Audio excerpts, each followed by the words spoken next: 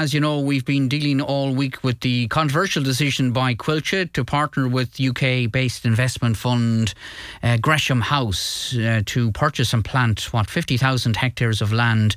Hasn't gone down well in this region. There's been all sorts of criticism of the move from politicians and landowners and farming organisations and many, many more. Well, to discuss the issue and to explain what Coillte are all about, Mark Carlin joins us, Managing Director of Forestry with Coillte. Mark, good morning to you. And thanks for joining us. Right, OK, so tell us about this initiative, the Irish Strategic Forestry Fund, and why you've gone down this route, first of all. Sure. Well, I think it's really important that we understand that Ireland needs to meet its climate action targets. And one of the best ways there is of tackling climate change is planting new trees. So really this is all about afforestation or planting new trees. The size of the challenge is really significant. Ireland has a long-term goal of having 18% forest cover. We're at 11% at the moment, so that will entail an additional 450,000 hectares of forest. It's important to understand the scale of this fund as well. This fund will look to acquire and plant around about 3,000 to 4,000 hectares. So it's a small step, but an important step forward in meeting the nation's afforestation target. I think given the scale of the challenge, Niall, it's really important that everyone is involved. Clearly, as the largest landowners in Ireland, farmers are going to have the best opportunity to play their part in planting trees. But obviously, private forestry... they won't be able to afford to buy the landmark. That's one of the issues which is cropping up. They're being priced out of the market. Well, I think it's important, first of all, we understand why Coillte are looking at this fund, and it's given this, I'm just outlining the scale of the challenge is so significant that everyone needs to be involved. Farmers are going to have the most significant role to play, but private forestry companies and the state forester, Coillte as well, all are going to have a role to play in planting trees and making sure that we meet our climate action targets. And this fund is one of the ways in which Coillte can help meet our climate goals. But was it the only way? Could you not have a more home-based Irish solution to this particular plan, do you think, or not? It's the fact that there's a private investment fund, Gresham House. That's what's angering a lot of people for various reasons. Well, I think this is home-based because, first of all, the forests are going to be planted. They're going to be cared for and managed by the semi-state state forester, Coillte. The cornerstone investor here is the Ireland Strategic Investment Fund, so they're putting in an initial 25 million. And the majority of investors at the moment are Irish investors. The investor type that we're looking for here are long-term, low-risk pension funds.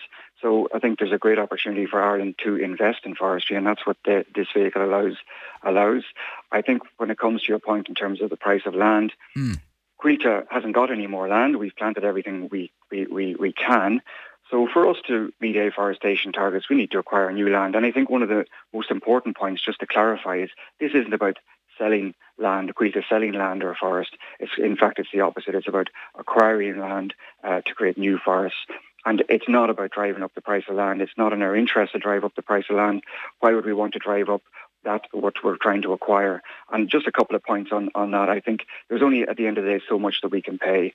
And it's also important to realise the scale. The scale of this fund, I mean, you mentioned 50,000 at the start. That's a very, very long-term target of what Coillte there is confusion about this, as you well know, Mark. So do we know at this stage how much land is to be planted, or what's your vision on? Yeah, I think there's some confusion here because last April, Coillte stepped forward with its long-term vision for the future forest estate. And one of the things we said at that point was we need to get back into afforestation, and our stated aim was to create 100,000 hectares of new forest in the very, very long term over the next 30 years. It's important to remember that since Coillte was established in 1989, we've already created 100,000 hectares of new forest and afforestation over the previous 30 years. So this isn't something new for Coillte to acquire land and to create new forests. So I think it's important what this fund is, though. This fund is just one of many vehicles that's going to be needed for Coillte to get back into afforestation. This fund will look at about 3,000 to 4,000 hectares. So it's important we don't confuse the overall long-term Coillte aim with what this fund is setting out to do. There are going to be other ways of doing it as well, including the use of public lands as well, and that's very important to understand. All right, you're aware of the widespread controversy and anger there has been in some cases in relation to this. It was referred to earlier in the week by one of our local TDs as simply a land grab by Coillte. How do you respond to that? Well, it's not a land grab, but at the end of the day, we have to be clear for Coillte to carry out afforestation, land is required. And in fact, for the nation to meet its long-term objectives of 18% forest cover, it does entail 450,000 hectares to be planted over the long term.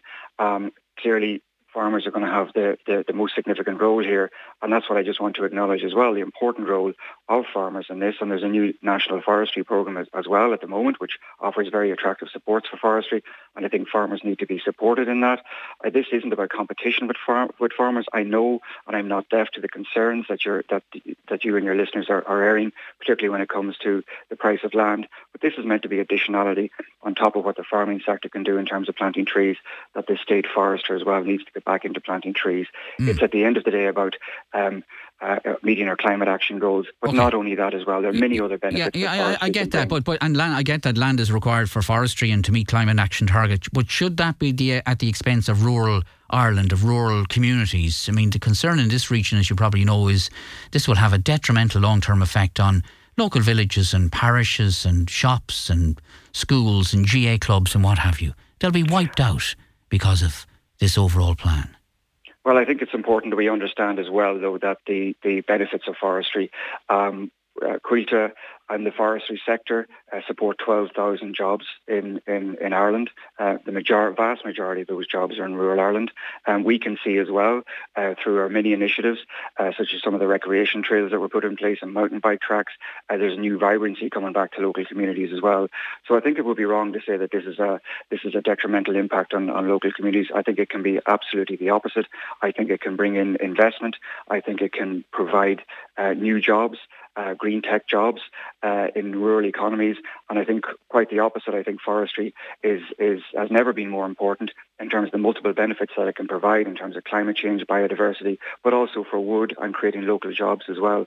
So I think it's important that we understand that the money being invested here is being invested in local communities in terms of producing an asset and a resource that's there for the people in the community, but also there as well in terms of creating jobs and wood to build our homes. And this is the benefit of Coillte being involved in something like this, because you get the benefit then of the forest being managed open access, that people have access to these forests to come in and enjoy them.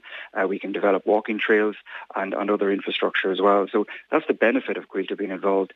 It's also important to realise that private investment, has been an important part of Irish forestry in the last 10 to 15 years, and it's going to have to be an important part going forward as well, just given the scale of the challenge. So this isn't anything new. Private forestry companies have been using private capital to create new forests in the past, and will in the future as well. Given the size of the challenge, it's important that everyone is involved in planting trees. Farmers, absolutely, they're going to have their lion's share, but also private forestry companies and the state forester, Coillte, as well. Okay, this is a done deal, as we know, and members of your organisation were before an Oireachtas committee meeting there in the past couple of weeks before Christmas. Ultimately, it's a decision for the Minister for Agriculture, I understand. Are you hopeful this plan of yours will come to fruition and can become a reality? Well, for investors to invest in forestry is a decision for investors. So that is private investors wishing to invest in forestry. Coilte's decision is an operational decision to help plant and manage these forests. So the decision to get involved in this fund is with Coillte. The decision for the investors is one for the investors to make. All right, okay. And just a final point again, because we've had so many people on the show this week, and I don't think one person that I can think of, I think one person is in favour of what Coillte is doing. So that aside, and taking into account maybe that you don't have the support of or the goodwill of people in this area, one representative came on to say that it amounted to a cleansing, he called a cleansing of rural Ireland.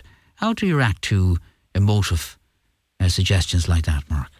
Well, by explaining what we're trying to do here, and what we're trying to do is good. What we're trying to do here is meet our climate action targets, plant trees, and with the many benefits that we understand that trees and forests can bring. When it comes to comments like that, I have to go back and talk about the scale of this. We're talking about 3,000 to 4,000 hectares here within this fund. This is very, very long-term goals. We, of course, will listen to people in terms going forward and continue to consult on this. But I hope, given the scale of the fund, 3,000 to 4,000 hectares, given the fact that there's only so much we can pay, And given the fact that we're going to ramp up very gradually, we did 200 hectares of afforestation Coillte last year. We look to do 300 to 400 hectares this year, and we'll be looking to ramp up gradually, and we'll be looking to acquire land in a sensible and responsible way. I hope those comments help to ease some of the concerns. A very final question. Should have asked you earlier, Mark. I mean, what type of trees are we talking about in this plantation? Because there has been and there are concerns over certain species of trees which have been planted in abundance in this area over the past few years. So can you shed any light on that at all? Sure. When we came out last year to talk about a long-term strategic vision, we spoke about our desire to get back into afforestation and create new forests. And we were very clear at that time to say that our long-term aim here is all about balance. And the balance that we're looking at here is half of the forests that we're going to create in the long term will be native woodlands, and half will be more productive forests. So that's what we think strikes a nice balance in terms of being able to deliver for climate action, being able to deliver for biodiversity, but also being able to deliver for wood, which is really important. Given the scale of another challenge we have in Ireland, which is building homes, we're going to have to make sure we build those homes with the most sustainable products possible. And the most sustainable product and the best product is wood, and wood comes from trees, and that's one of the biggest benefits we have in planting these new forests.